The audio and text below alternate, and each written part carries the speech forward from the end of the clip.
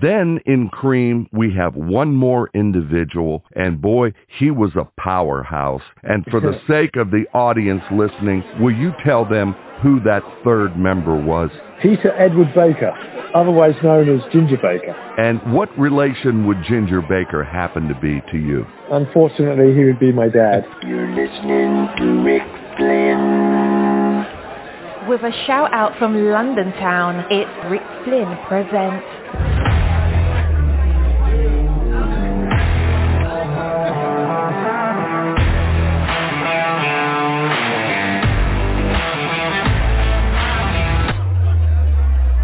And now, ladies and gentlemen, your MC for the affair, Rick Flynn.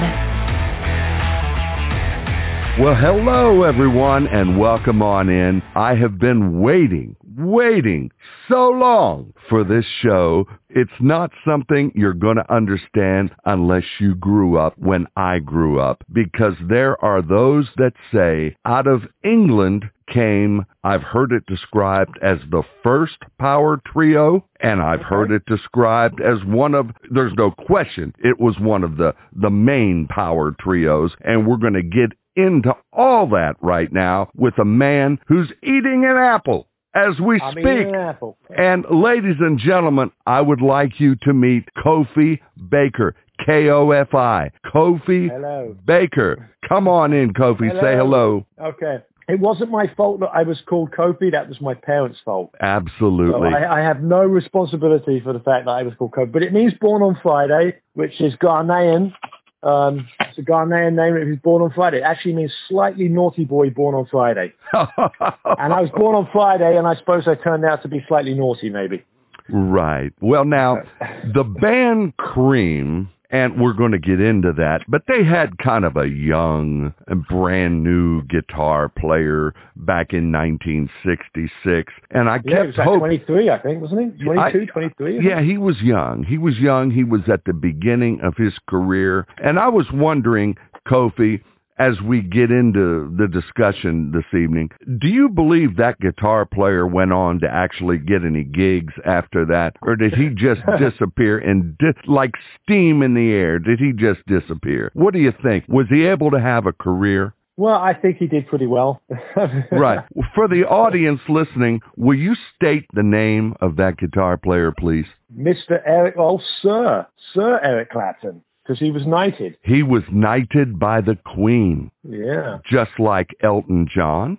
Yeah, Elton John. Who Ringo. else? Ringo Starr. Paul McCartney. Oh, Paul McCartney. Right. That's just amazing. Eric Clapton had just come out of a British band called the Yardbirds. That's right. And he had, and then after that, I believe he played with John Mayall. Yeah, I think so. John Mayall and the Blues Breakers.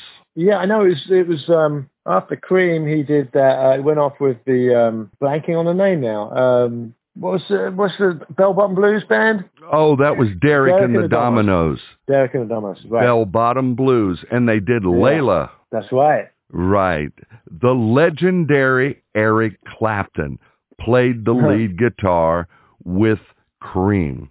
And Lord only knows, ladies and gentlemen, I'm kind of being facetious. What is your estimation, KOFI, in regard to the skill level of Eric Clapton in regard to all other rock guitarists out there? Well, Eric was definitely a field player. He knew, like my dad said, my dad would always play with he played with some of the great guitar players, John McLaughlin. And he was like, John McLaughlin can't keep time and all this kind of stuff because, John McLaughlin was very technical, but he didn't sit into the groove like Eric. Eric could if you watch Cream and you watch my dad and Eric, you'll see that Eric's, a lot of the time he's watching my dad and he's just nailing what my dad plays. He's just like, and it was perfect. Those two, were really good together. My dad, thinks he was his best friend and everything and all that stuff. So they just had a good lock in together. So Eric was the perfect guitar player for, playing that Cream stuff. He was a blues guy. I mean,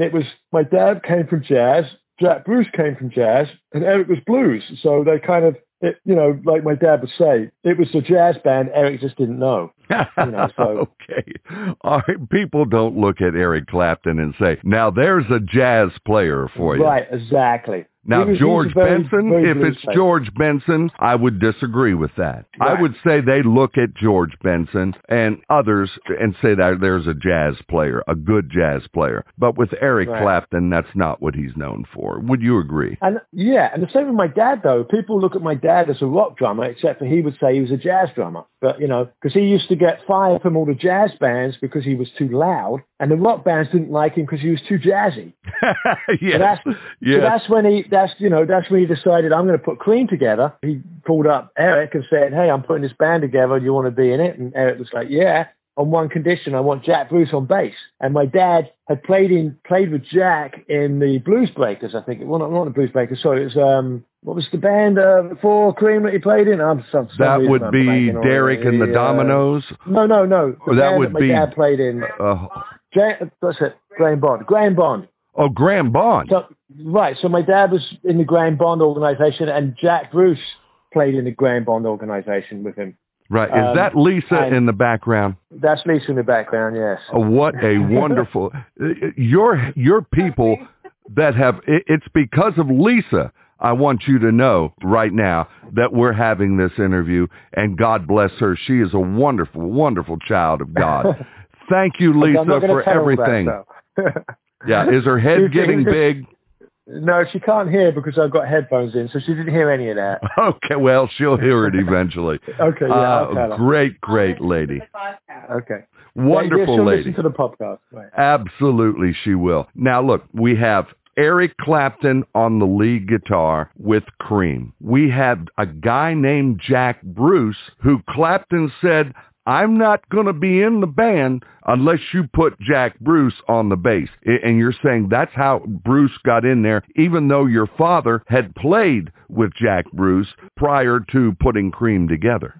Right, and he had a big falling out with Jack, apparently. So that was the deal. He had a falling out with Jack and put the new band together. So he was kind of surprised that Eric said, I want Jack. And he was like, really? I just had a falling out with Jack. But he liked Jack's playing. I mean, the two played together great, but they just personalities clashed. Between Bruce and your dad. Yeah, Jack was a jokester. He was always, pranking and joking. And my dad is not a jokester. My dad is very serious, and you can't really play pranks on my dad or jokes on it. He doesn't get, that's not in his sense of humor. So I think that was probably one of the big things between Jack and my dad was the different personalities. Okay, so we have Eric Clapton, lead guitar.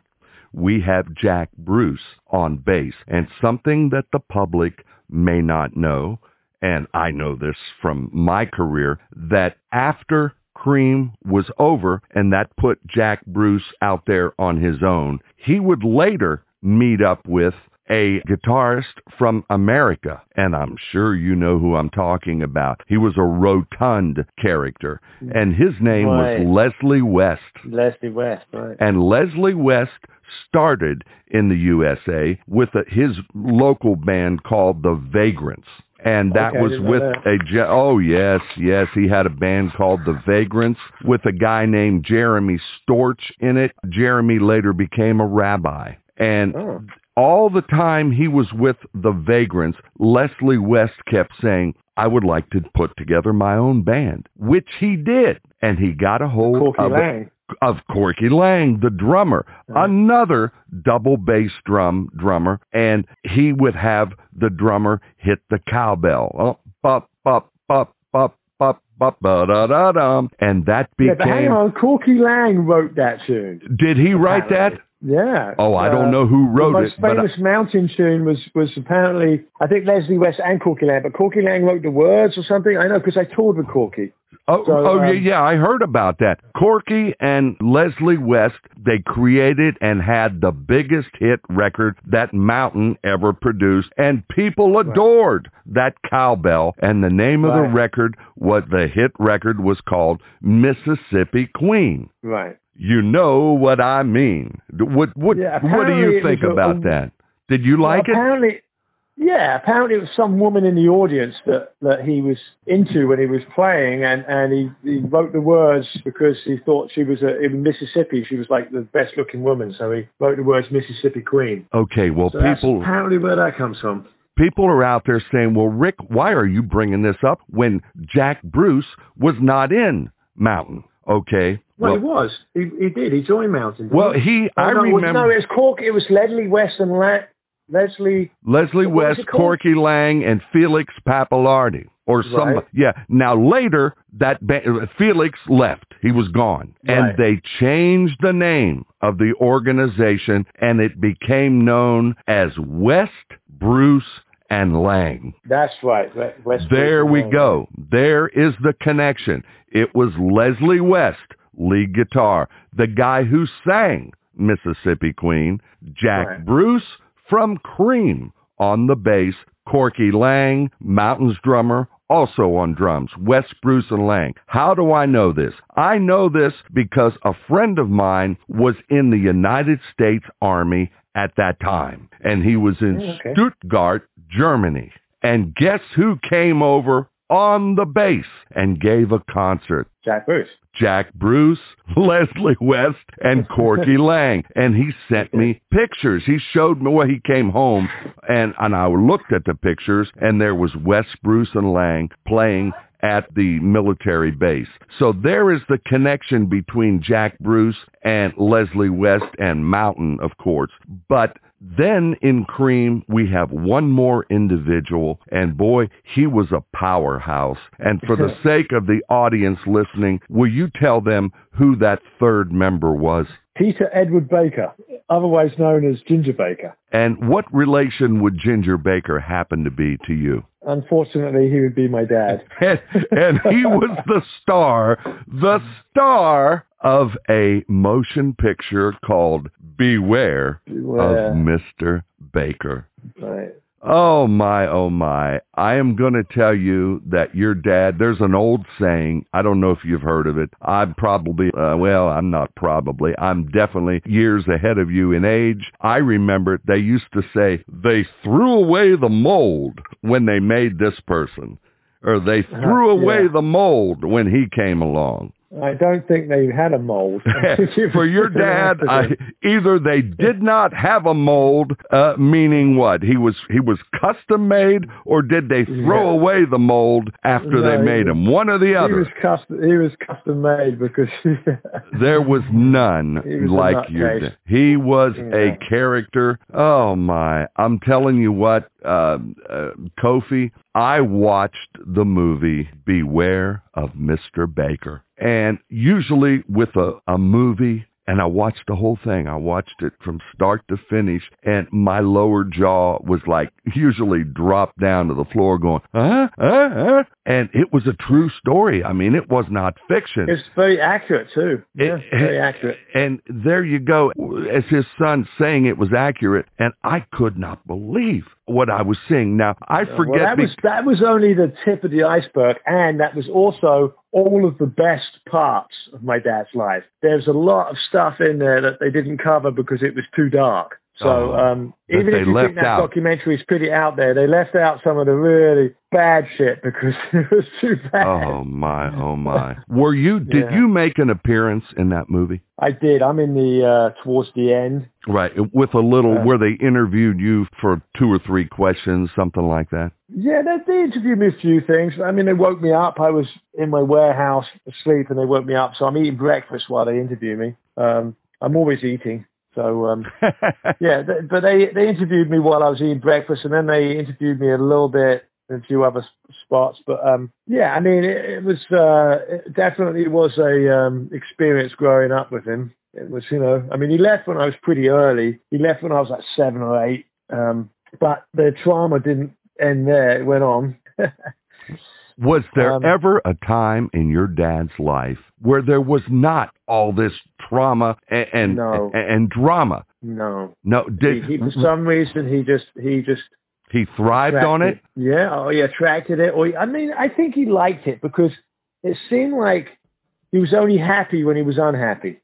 Right. Oh, yes. I mean, it's weird. He was like, he was just like, he was always, he was always like just, not having a good time. I mean, there's parts where he had a good time, but when I was around him, there was always drama. There was always something going on that he was fighting with, fighting or something. His dogs had been poisoned in Italy, and he was fighting them, and he got accused of being dealing heroin to all the kids out there when he was went to Italy to get clean. There was always, like, everywhere we went, there was like a saga.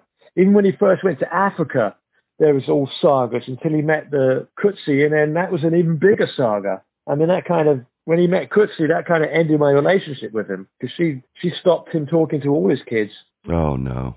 No. So, they say, well, I'm not a doctor, I'm not a psychiatrist, I'm not a psychologist, so get your medical advice from someone who is licensed to practice in the respective state over here in the USA. I'm not that. But what I can tell you is, as a man who has been around the block once, twice, maybe 3 times, when I see someone with that type of vindictiveness, that type of confrontational manner, that type of utter hatred that comes out at times in his body, that tells me, in my opinion, that man could have been fighting demons that were inside of him that had nothing to do whatsoever with those to whom he inflicted hate or dislike. Right. Yeah. It was a defense mechanism to lure away what was inside of him being caused maybe by his own upbringing. Yeah. I mean, that's what Karen, his third wife, said. He said, he used to push people away from him just so he could make it easier to move on. He would just push people away so he didn't have to deal, be friendly or something, or I don't know, but he would always do that. I heard you just push all the love people away. I heard you say that actually at the end of his life, he was actually a nice guy at one point. I mean, the last time I saw him was, he got sick. I spoke to him on the phone. I said, look, I'm coming to England. Let's meet up at Auntie Pat's, which is his sister's house. Let's meet up at Auntie Pat's and just bury the hatchet and everything. And when I finally got through to him without Kutsi getting involved, he was like, let's fix this and everything. And then he got sick, really sick. So I was trying to get my plane ticket moved up to get here earlier because he got really sick and I couldn't get it moved up. So when I flew in, I flew straight to my friend picked me up. And we went straight to the hospital, and I went to see him.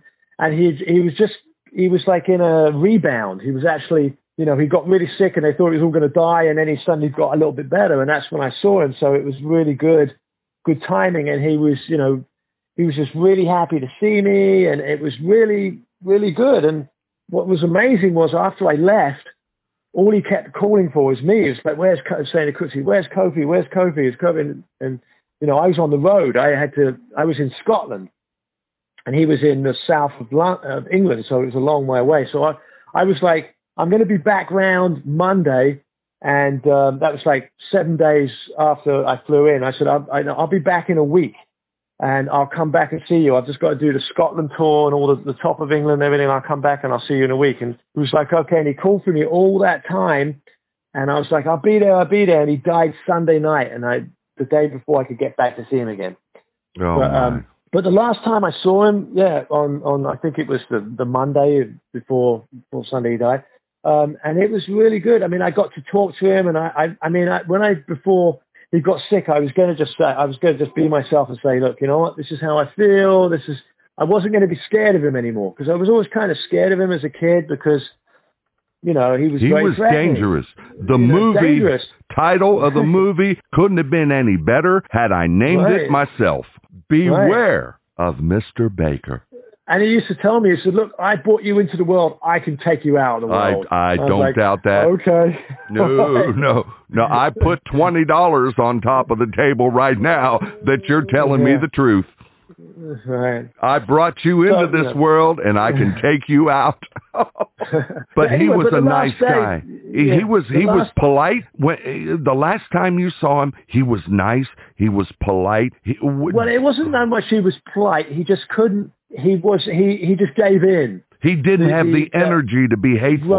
Right. He didn't have the energy to be nasty to me, and I think it was so good to see him, and I was so happy to see him, and I hadn't seen him for like a long time. We're talking 4 or 5 years maybe.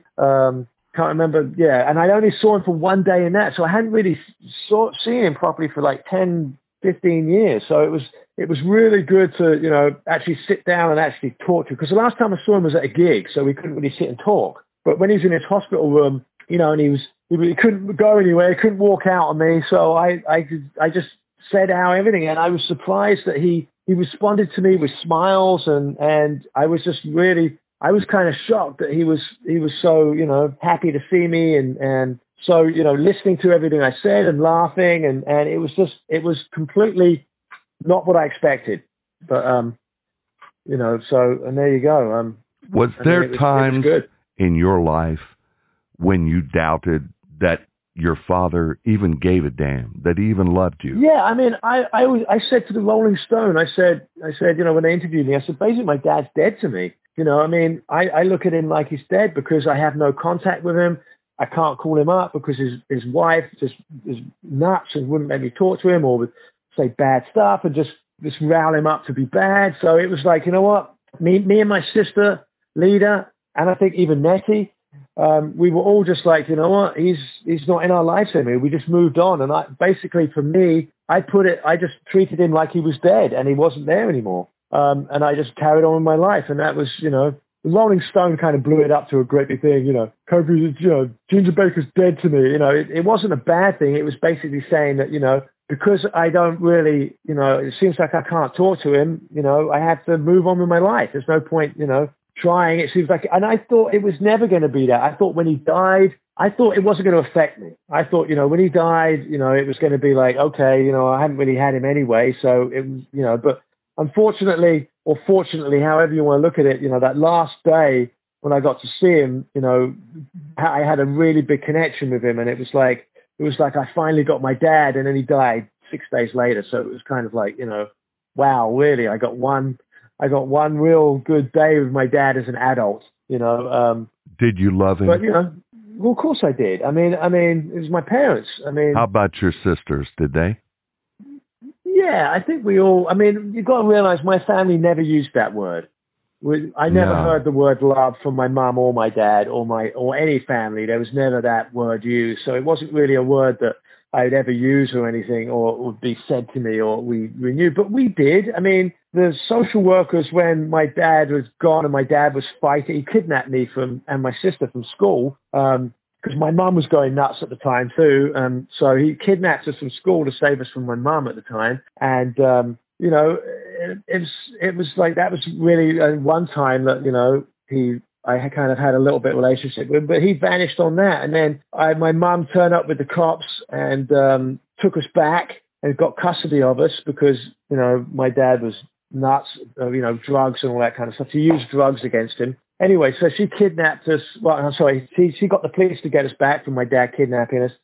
And then social workers would be around and they asked us, do you love your dad? And we were like, yeah, of course we do. Of course, that's, wasn't meant to be told to my mum. And, that caused more problems. But anyway. I know nothing about your mom. Was she as volatile as your dad?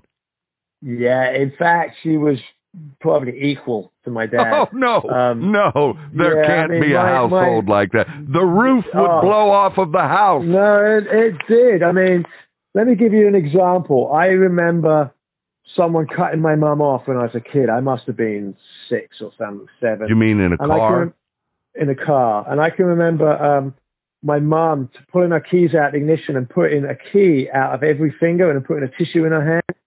And then the next thing I remember is just seeing blood on the front window and my mum getting back in the car and wiping the blood off her keys and driving away. Oh, no. To the driver of that other car. The driver came out. She came out and just swung right at him and clocked him in the face with a set of keys sticking out of her hand. Yeah. Oh my. And it was. It was amazing in the car when my dad. My sisters were in the car with me, and Nettie. We told the story on some other time. Someone cut my dad off, and we pulled into the. It was a swimming bar. So I can't remember what you call them in America. What do you call swimming bars? Swimming bars? Yeah, swimming baths, like a swimming pool where people go swimming. Okay, a pool. A pool. But it was a place that had It was called swimming bars in England. But anyway, we went to go to the pool, and they pulled in. So he pulled in right next to them, right? And got out of the car and said, what the fuck were you thinking? And the guy goes, don't you swear at me. And I tell you, it went on for like 5-10 minutes, but every swear word you could possibly imagine and ones you couldn't imagine came out of my dad's mouth in a quick succession, like wanker, piss, you fuck, everything. Not even repeating the swear words. Somehow he managed to reel off like 10 minutes of swear words without repeating one swear word. Oh, I believe it. I mean, I don't know how he did it, but me and my sisters were just like jaw drops. We were young. I can't remember how old we were, but I mean, it was just like my dad was, you couldn't outdo my dad in any kind of conflict. He would win. Oh, my. Oh, my. Yeah. Oh, Lord Almighty. Let me ask you this seriously. If you meet somebody brand new in your life, and I'm not talking, you've got a beautiful woman there with you that loves you to death, and I'm not talking about romance. I'm talking about you meet someone in business. You meet someone like me who you never met in person, but you have a business situation with. Do you recommend to these strangers that you meet day by day to go see the movie Beware of Mr. Baker, or do you say, look, I don't really give a damn if you see this or not? I'd prefer maybe you don't see it. No, I think everybody should go see it because it's really well done for a start. It's really well put together. Did you like it? You liked it? Yeah, I mean, I like it because it was really well put together, and I like the animation, and I like the way it was all put together, and it was very accurate, and it shows my dad in a good light, even though it's kind of dark and it's got some bad stuff. It shows the fun side of him too, which was very rare, but it popped out, a lot of the time. And I mean, he was really happy when he was playing drums. That's the only time I really saw him happy was when he was playing, or playing polo. Playing polo, he was very happy. Oh, and that was his love, wasn't it? Always the sport of polo. That's how he lost all his money the first time, and it's how he lost all his money the second time. That's an expensive sport. Oh my God, it's like $25,000 a horse, and you need a minimum of like 10 horses to play the game because you need backups because it's really rough on them. And they're all psycho because they're like, they're pedigree. They have to be pedigree, and they have to be polo horses. Now, polo horses aren't a normal horse because a polo horse has to be able to run straight at another horse with a big stick flying around their head. I mean, that's not a normal horse. So, and the horses, in polo, the horses, they used to slam into each other, and it was a rough sport. And those horses were nuts. They were psychologically screwed up. So, when he put me on one of those horses when I was like 5-6 years old, I mean, that was a hell of a horse to try and control when you're like a 6-year-old kid trying to ride a pedigree polo horse. But anyway, $25,000 a horse, and then, their upkeep on those horses is really expensive. They've got to be shoes. There's got to be shoes on them all the time, vet bills, so that's how he basically blew his money the first time, polo and horses and mismanagement of money, paying taxes for the Cream money he was making for 10 years after Cream without making a penny, and paying money out to do his bands like Ginger Baker's Air Force and all the other projects he did. He paid for those out of his money. So he was doing all of that for like 10 years, and he wasn't a businessman, so he didn't file his taxes. So the tax man came back after 10 years and said, look, you owe us like, £80,000, which was a lot of money back then. I mean, the 6-bedroom house we had in Harrow on the Hill, which is worth like $3 million now, was worth like $115,000. And so they went and took that. They said, okay, we're going to take the money. And they just took the house. And I was living in the house, of course, with my sisters. So we ended up homeless. They just kicked us out of the house. So I ended up on the streets for like a year. But that's another story. Anyway, so my dad basically lost all his money and went to Italy with his two remaining polo horses, maybe 3, I think it was 2 or 3, and lived in Italy and tried to pull his life together, and that's all in the documentary. But, the reunion, which I think the documentary takes you to when he blew his money the second time, because he went to England and bought 10 polo horses in England for $25,000 a pop, and then flew them to South Africa, where they're worth nothing, because there's quarantine rules. So you could take an animal in, but you can't take an animal out. So he took all those animals in, and now they were worthless because they couldn't be sold for anything in Africa, and they couldn't be taken out. So that was, a good $400,000 or $500,000 there. And then it cost him $1 million to fly into Africa. So, and then he paid Argentinian polo players $5,000 a week to come play with him. So his money didn't last very long. I mean, the only thing left from his money, from his millions, $5-6 million he had, whatever he had after the reunion, was my mom convinced him to buy me a truck. She said, look, buy your son a truck, for God's sake. You've never bought him a car or anything in your life. You left when he was 7 and you never paid any child support. He didn't even pay child support for us. So he'd done nothing. So my mum said, now you've got this money, at least do something for your son. Buy him a car or something. Because I was driving an old truck I built myself. I basically bought an old diesel 79 truck and put a gas engine in it and was, building it myself because I didn't have any money. So my dad turned around and goes, okay, your mum's convinced me I've got to do something for you. So I'm buying your truck. How much are trucks? I said, well, basic truck, $20,000, for the basic truck. He goes, look, I'll give you 15. So I was like, okay. I mean, $15,000, that means I have to come up with 5. That's good. I sold my old truck. I sold my Toyota Supra I had that was custom, custom did everything on that. And I bought this new truck.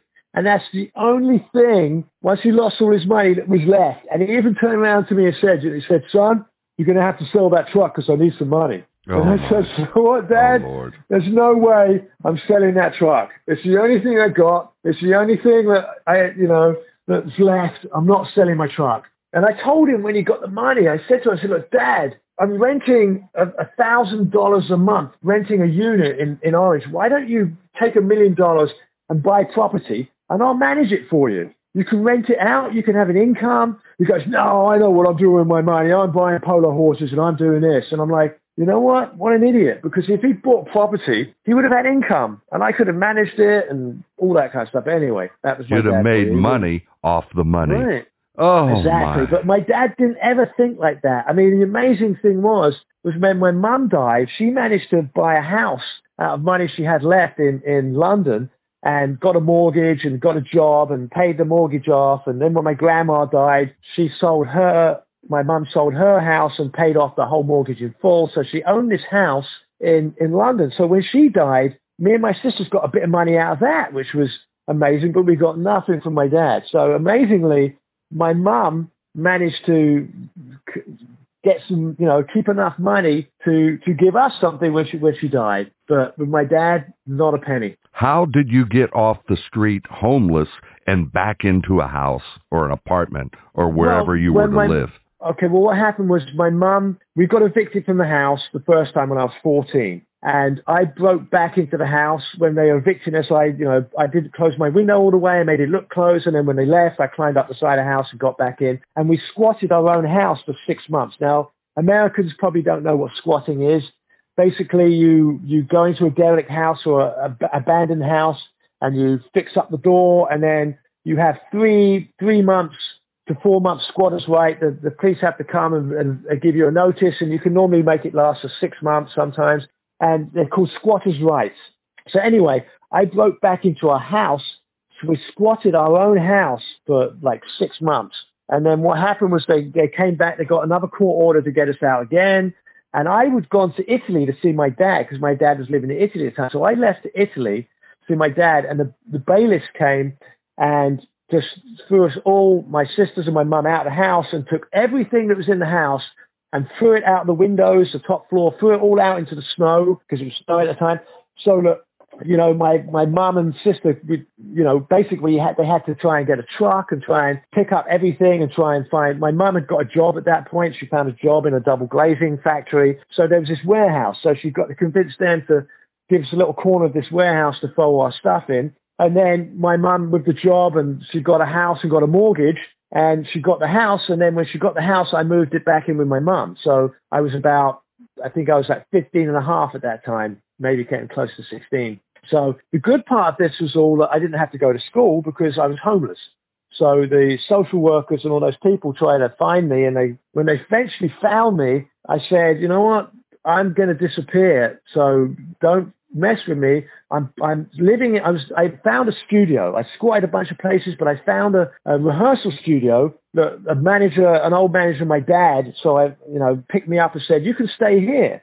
So I slept on the drum riser of the studio, and I used to set the bands up in the day and, set all the mics up and everything. And then when they left, I'd practice all night and then sleep on the drum riser and then, eat my breakfast on the drum riser when I woke up and play my drums until the band came in and they set another band up, which was, was good. I stayed there for probably, 6 months or something.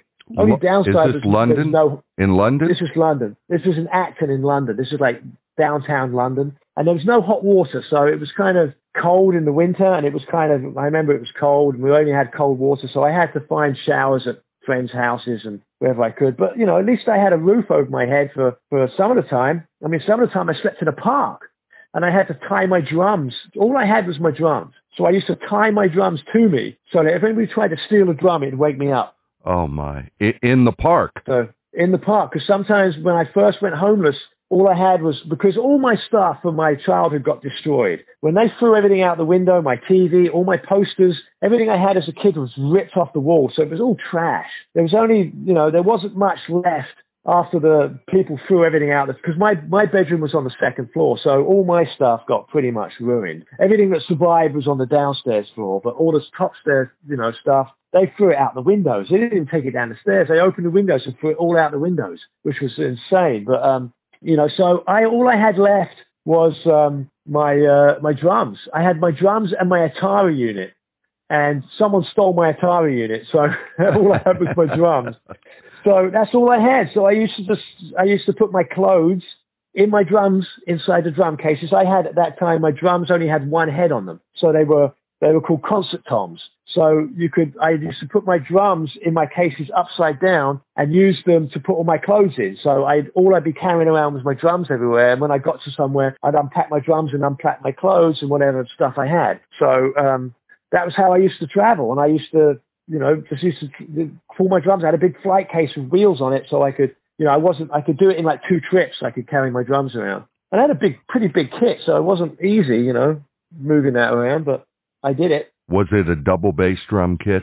No, it was a single bass drum kit because my dad always told me, I don't want to see you playing 2 bass drums until you've mastered one. And I never felt like I'd mastered one. And I played single kick drum up until I was like 20 years old, and then I went double bass drum for a little bit, and then I went back to, I had a double pedal, and then I went back to single, and then I went to see my dad in Colorado, and I did clinics with my dad, and he would have the 2 kick drums and I'd have the 1, and I'd learned to play 1 really fast. I'd learned this technique where I'd slide my foot up and down the pedal and play all this fast stuff, but the problem with it is if you've got 1 kick drum and 1 beater and you play fast, you're going to lose power, because 1 beater's traveling faster.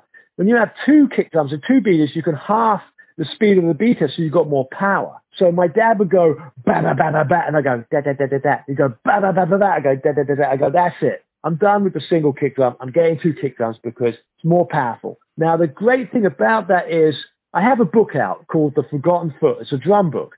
Now, for all the drummers out there, it will show why it was really important that my dad said that. Because my dad came from a jazz drumming thing. So the left foot is all your drumming is left foot and right hand. The bass drum and the snare drum in jazz are the ones that play in between the beats. Your left foot is your constant in jazz. Your left foot and your right hand are the constant. So you learn to have your left foot playing through all of your stuff. So you learn all the independence. I say it like this. If you learn to drive an automatic car and you drive that automatic car for 20 years, so you can drive really good and you can drive and everything, then someone puts you in a stick shift. You can't drive. Now, if you learn to drive a stick shift, you can drive anything. You can jump in an automatic and drive it whenever you want. It's the same with drumming. If you learn to play drums without that left foot, keeping time, and as a jazz drummer, as you play as a jazz drummer, if you learn without that left foot, you will have a bad habit of having the other 3 limbs be able to play without the left foot independence. And then if you want to learn to bring that left foot in, so say you want to learn to play jazz or Latin or anything using the left foot, you have to go back and relearn how to play everything you've played with the left foot in there. So I had this book. When I started teaching, I had a drum school, and I was noticing this. I was noticing when I started teaching that what my dad taught me was so right, because he made me learn how to play with that hi-hat, keeping time. The first thing my dad taught me was a paradiddle, but he didn't just teach me the hand part of a paradiddle, which is right, left, right, right, left, right, left, left. He said, the first thing you've got to do is play quarter notes with the left foot and half notes with the right foot. Now, if you don't read music, quarter note, if you ever listen to music, the quarter note is what you nod your head or you tap your foot to. It's the beat that you dance to. So he made me learn to keep that dancing beat, the quarter note, with my left foot through everything I could play, and the bass drum playing on half notes, which is half time of the quarter note. So I had that independence before I even got to drum kit, because he wouldn't let me get on a drum kit until I'd mastered all of my rudiments, backwards, forwards, left-handed, right-handed, all the different emplacements you can put it. And I had the independence of my feet. So when I grew up playing, I always had that grounding of my feet, and I always had the independence. So when I went to double bass drum, I didn't have to learn anything. It was all there. And I was so happy that my dad had made me do that, because, you know, I'd learned the right way. And unfortunately, so many drummers, they learn the wrong way. And it's really detrimental to their career if they want to do anything else but play. If they just want to play pop and rock music, you're fine. You don't have to use the left foot. You can get away with three-limb drumming. But if you want to play anything intricate, or if you want to play like, you know, anything good, or play on the level of like, even like the level of, you know, Chad Smith from the Red Hot Chili Peppers, you know, you have to have your left foot in there. Watch Chad Smith. His left foot's going all the time. He's a very good drummer. Very good. Yeah, I like him. All the top drummers, like the Bozios, the Vinnies, Steve Gadd, you know, all of those people have that left foot technique. And, you know, and it means that you can play double bass drums without having to learn double bass drums. So it's, you know, I would suggest if you're a drummer and you really want to take this instrument seriously, go buy my book. It's called The Forgotten Foot. You can get it on Amazon, and that will help, because that's basically how my dad taught me to play. So it's basically my dad teaching you through my book, because he put out a book, but it was, I don't even know what happened to it, but it wasn't very, it was just kind of some of his advanced stuff. My book takes, you know, the beginning to the advanced, so it gives you that kind of, you know, whole thing. But that's what, you know, I was really happy that my dad said that to me and made me do that, because that's the right way to play drums. You really want to start with, you really want to start in jazz. You really want to learn that. You know, you can play rock to begin with, but then get into jazz and get that left foot going, because that's what made my dad such an amazing drummer, and what made him change drumming, because he was one of the first commercial players to have double bass drum. There was a few drummers before him, Baby Dodds and I think Louis Belson or something. A couple of drummers that had two kick drums before him, but the jazz thing helped him. And when he played jazz, he basically played the jazz footing on his bass drum. And that's why a lot of people, the drummers then, they obviously listened to Cream. A lot of drummers picked up listening to Cream. And those drummers, some of them didn't realize what the double bass drum patterns were. So they just thought, you know, they played their right foot on the bass drum and their left foot on the up notes, you know, and basically led with their right foot, because that's how they played. And they became teachers, and they taught everybody else, which is completely backwards. My dad led with his left foot. I lead with my left foot. Dennis Chambers leads with his left foot. All of the, you know, a lot of drummers lead with their left foot that have come from jazz, because it's basically, you don't have to relearn anything. So that's unfortunate that, you know, a lot of the drummers didn't understand, and from those days and became teachers, and then taught the bad habit of three-limb drumming on, because I had so many students that had taken lessons from people that were in music stores. This is another thing that amazes me. My dad was the best drummer in the world in 1969 and 1970, right? The best drummer. He was like, you know, all of the great drummers listened to him, but my dad could not get a job teaching in a music store because he didn't have a music degree. Now, I heard he never had a lesson. Well, no, he had lessons. He had lessons from Phil Seaman, and he picked up stuff from Africa. He had lessons, but not like full, you know, like from beginning to end. He just had more pointers. Like kind of okay. Kind of how my dad taught me. My dad gave me lessons, but they weren't like, you know, once a week lessons. I'd see him for like a month and get what I could, and then I didn't see him for 5 or 6 years. So it was more like, you know, pointers and stuff like that. So he had pointers, and he learned to play jazz, and he learned to read music at a very young age, so he could play in all the bands back then, because you had to learn to play music. He was very schooled. My dad could read and write bass and treble clef out. He could write a trumpet line out for a trumpet player and give it to him. That's how schooled my dad was. And people don't know that about my dad. They thought he was just a drug addict rock drummer, which he kind of was in Cream. But, you know, he was very schooled. He knew a lot more than people know. So I didn't know what you just said. I would never have thought your dad could write music out. Yeah, he made me, one of the lessons in Italy, one of the first lessons was you need to learn to read music. And he taught me to read music in 3 days. You know, if I got it wrong, I got smacked. So I got it right pretty quickly. I have no doubt that he would initiate violence, even on his own child. I have zero doubt. I say beware of Mr. Baker. The best one was that even if it wasn't our fault, like my dad was playing with us when we were kids. I must have been 5, my sister must have been 6. And he pushed us into the larder, which is what's a larder? A pantry. He pushed us into a pantry and shut the door, right? So me and my sister are pushing on the door to open it, and he's holding the door, right? So he's holding the door and thinks it's all funny, and me and my sister pushing. So he takes his hand off the door, and the door swings open and hits him in the face. Oh. Right? So that was it. Me and my sister were in trouble now. So what he used to do when he was going to discipline us was he used to sit us down, and he had a ring on each finger. Sometimes he had 2 rings on a finger. So he used to take the rings off one by one slowly and put them on a table in front of us. Clonk, next one, clonk, one by one. So it would take him, 5 minutes to get all his rings off. And then he would spank the living daylights out of us.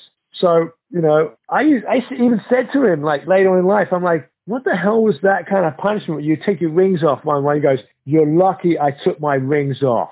Yes,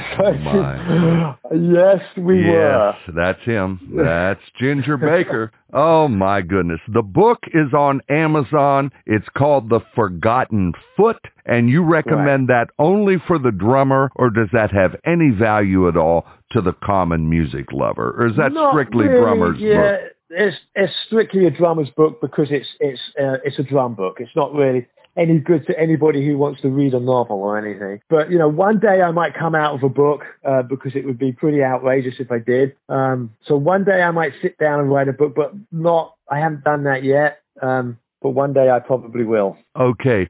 The band Cream was formed in 1966, right there at about the time America had gotten familiar with the lads from Liverpool who came over and appeared on the Ed Sullivan Show, and music changed forever when that 4-piece organization came. And was your father's band Cream, were they the first ever power trio in rock and roll, or would you say, along with the Jimi Hendrix experience in the U.S. and other select acts, that he was one of the power trios?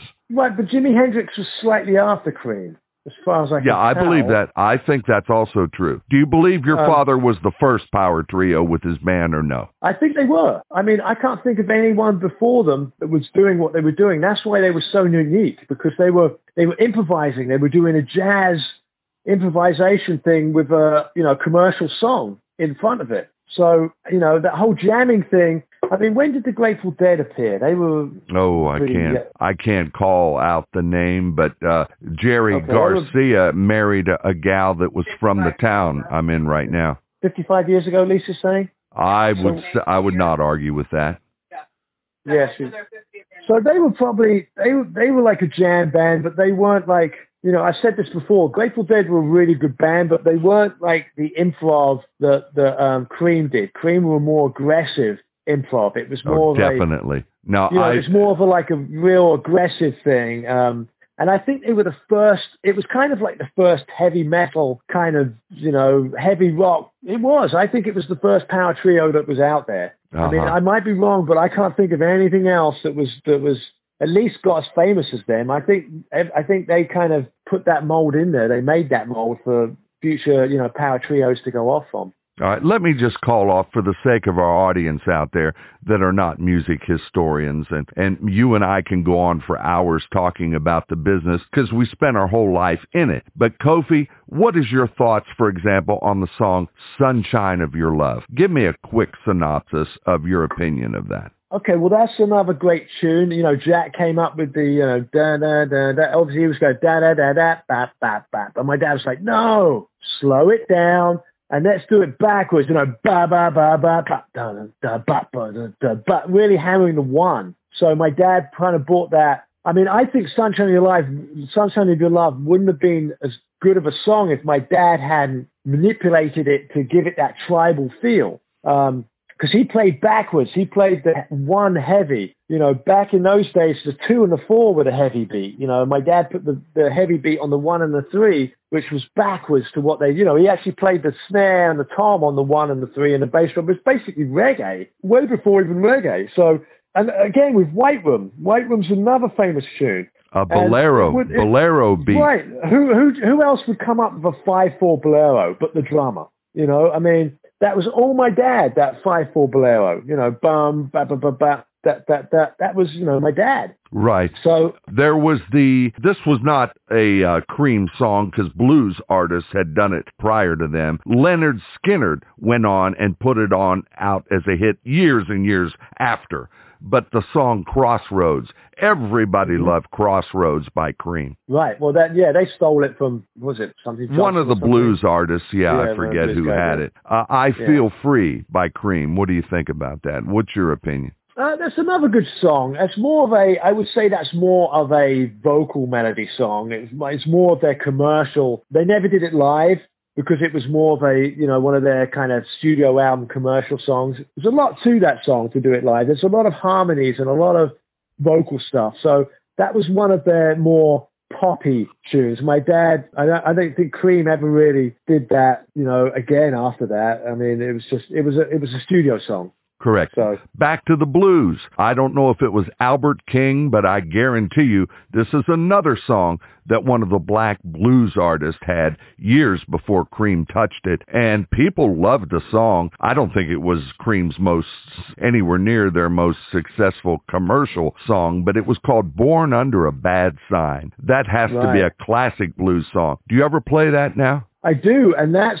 one of the songs where my dad played his left foot on the kick drum as the hi-hat pattern on the upbeat. And if you listen to the drum beat in that, the only way you can play that properly is to have your left foot on the double bass drum playing the hi-hat pattern, playing the 2 and the 4. So that's another song where my dad brought a drum pattern into a song that made it way better. And, you know, my dad was so innovative. That was the thing, because my dad was cutting new boundaries. He was taking that jazz stuff that he learned and taking a lot of drugs and then just playing it by feel and playing it in the rock thing, putting his heavy stuff in it. You know, my dad became a heroin addict when he was very young. So, you know, he was a heroin addict before Cream. And in fact, one of the things with Cream was, you know, he had to stop becoming a heroin addict. Eric said, you know, you got to quit heroin. And he did quit heroin for a while. And then towards the end of Cream, he came back onto it. But Eric Clapton had the same problem when he was young.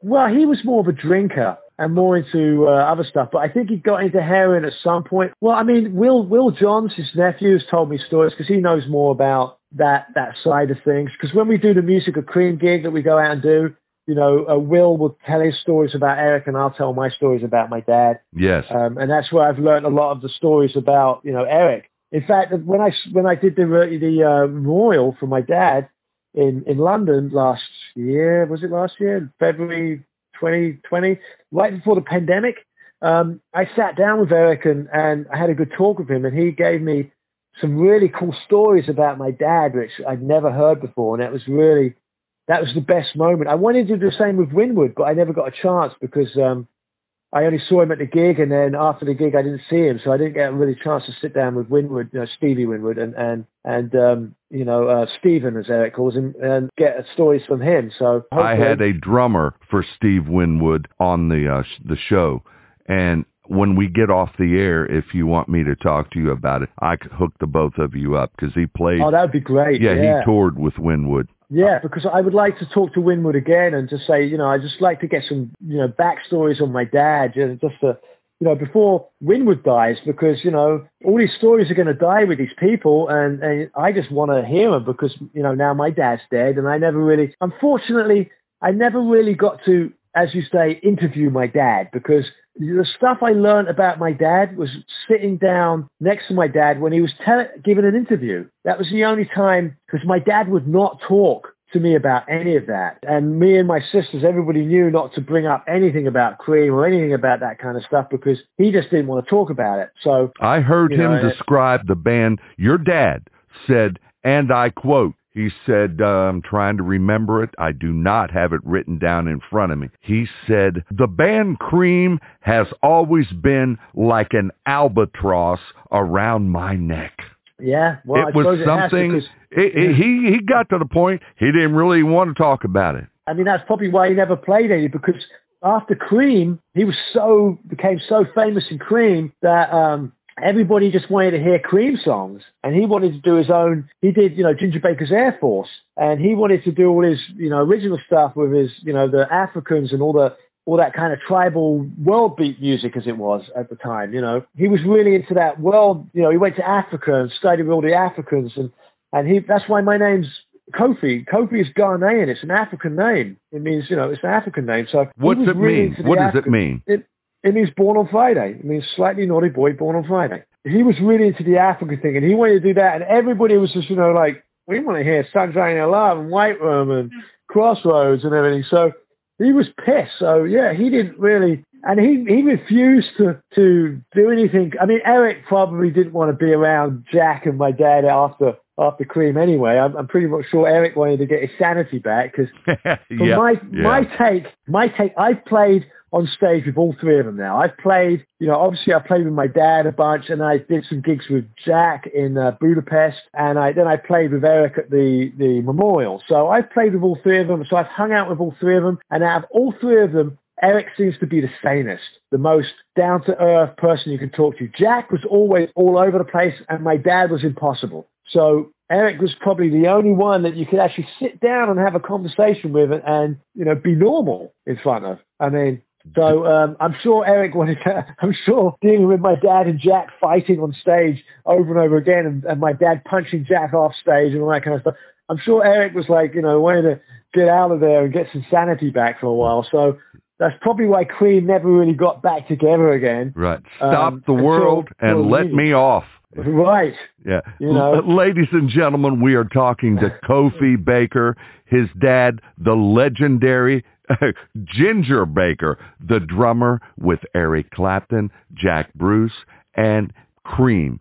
Cream was actually your dad's band. It was not Eric's. My dad's band. Yeah, he put it together. He was the leader of the band, was he not? He was, yes. He was the leader. He put it together. It was his band. He was even managing it at first. He gave it over to Robert Stigwood, who managed the Bee Gees, who managed Elton John. Financed the Bee Gees from Cream's money.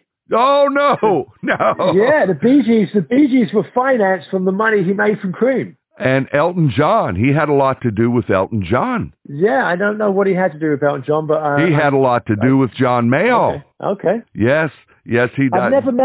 I've never met Elton John though. I'd like to meet Elton John once. Right, he's in Atlanta, Georgia, KOFI. Okay. Now listen, I should try and meet up with him at some point. Cream had, I want to get this in before I say goodbye and let you talk to the people as we leave. The band Cream celebrated their 50th anniversary, and it was at that 50th anniversary, that milestone for your father's band Cream, you decided to do something musically which would later go on to change your life. What was that, and how can people hear the results of what it is you've done? Well, that was the band called the Music of Cream, which, I'd played Cream music from 2005.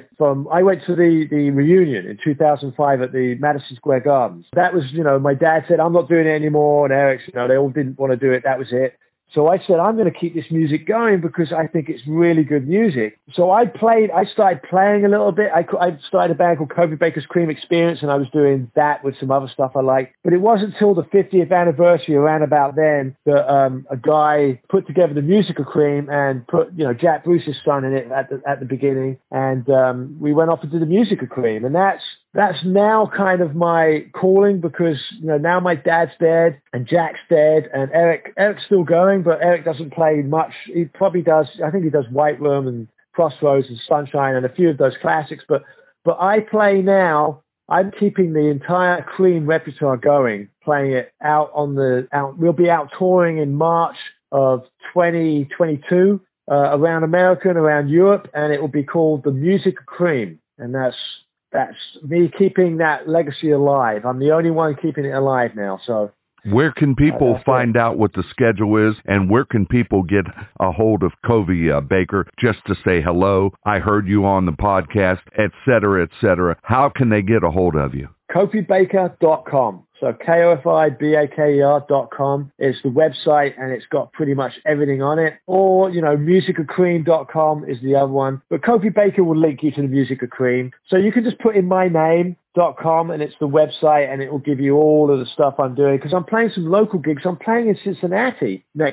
I did not know that. I honestly did not know that. I'm playing a place called Ludlow Garage. Right. Yeah, yes. we just had Corky Lang from Mountain has his own band. The Corky Lang Plays Mountain, and yes, they're either. I know. I played alongside that. There you go. They were either here or they're coming on their way. We tried to get him on the show to no avail. We actually never heard back from him, and that's why I'm in the dark about it. I would have loved to have had. Not surprising. Corky's not the most stable person. He's from that era. So you've got to realize that there was a lot of drugs done back then, and I think a lot of brain cells were fried. We invited him, and we did not hear back. Yeah, well, I'm not surprised. But okay, I won't go down that road. No, we sure won't. KOFI Baker, let me thank you, and let me thank your dear better half, Lisa. Without her work and her assistance, we would have never had this historical show today. There are people that just love the band Cream and all of the hit records that they had, and like you say, if it weren't for you, his son, the band that your dad started and put all these hits on the charts with that are known worldwide, and nobody's keeping the music alive except for a few of the classic songs, which Eric would do on his tour. You're keeping the music of Cream alive, which is why your current band that you're on an international tour with is called The Music of Cream. And you are the star, KOFI Baker.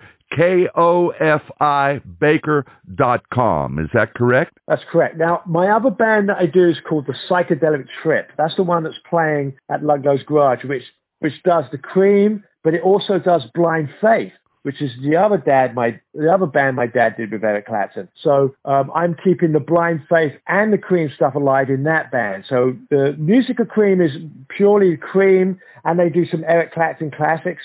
But the Psychedelic Trip is KOFI Baker playing Cream, Blind Faith, and Beatles and Hendrix and just other stuff from the psychedelic era. But it's a broader spectrum. That's why I keep the two bands separate, because one is really dedicated to playing the Music of Cream, and the other one does Cream but does Blind Faith, Hendrix, Beatles, Bowie, whatever we do. We do all kinds of other stuff. One more thing, and then we're going to get out of here. I told Lisa, I said, when I expected to see KOFI Baker, I expected to see someone who looked like he had one foot in the grave and another one on the banana peel. I looked to see someone who was 35 years older than what he actually was because of abuse of his substance intake. I expected someone who was full of hatred, who would want to fight at the blink of an eye, and instead you look like you work out at a gym. You look muscular, you look healthy, you sound healthy, and you do not sound like an individual who is abusing their body. Is health important to you? Oh, health is above my drumming.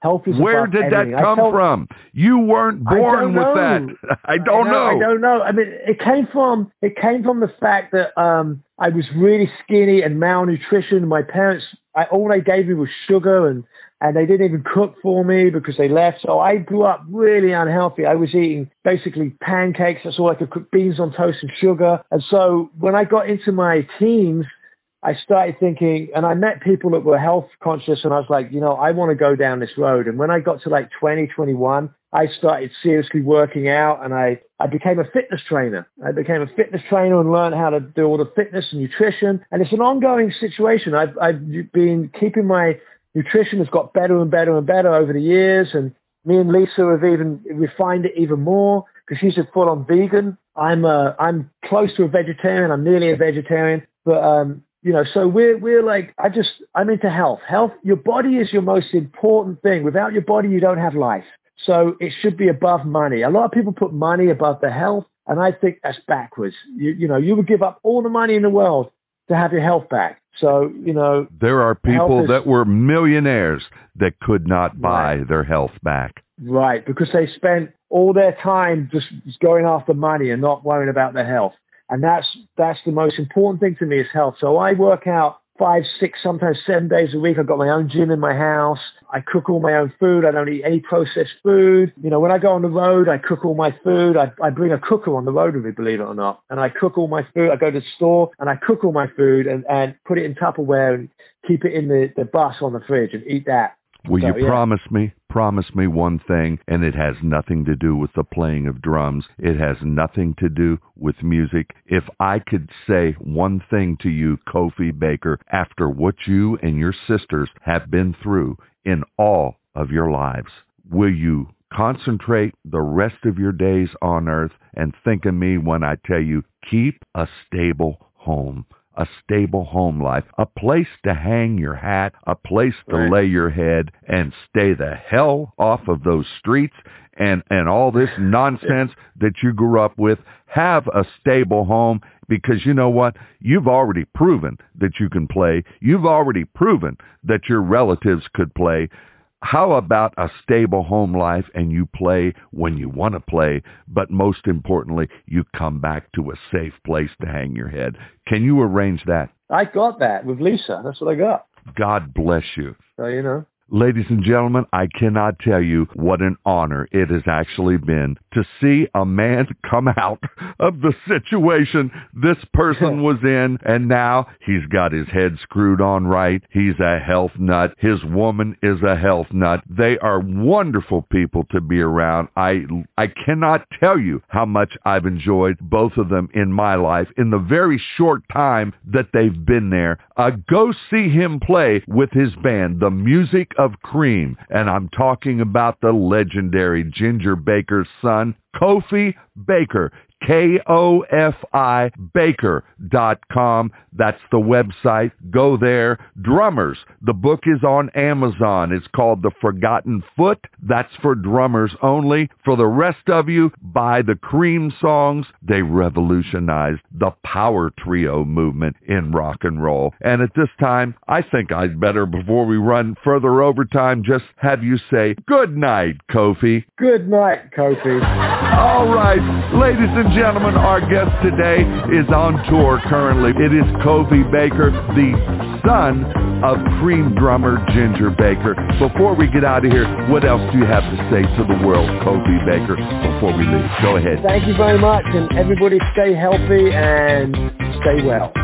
This is Rick Flynn speaking. It's been fun, but I've got to run. On behalf of myself and KOFI Baker from KOFIBaker.com, son of the legendary drummer for Eric Clapton, Jack Bruce, and Cream, Ginger Baker, we would like to say bye-bye, take care, and we'll see you on the next one. Good night. Good night, everybody. The proceeding was a Rick Flynn production. This is your announcer, Chantal Marie speaking.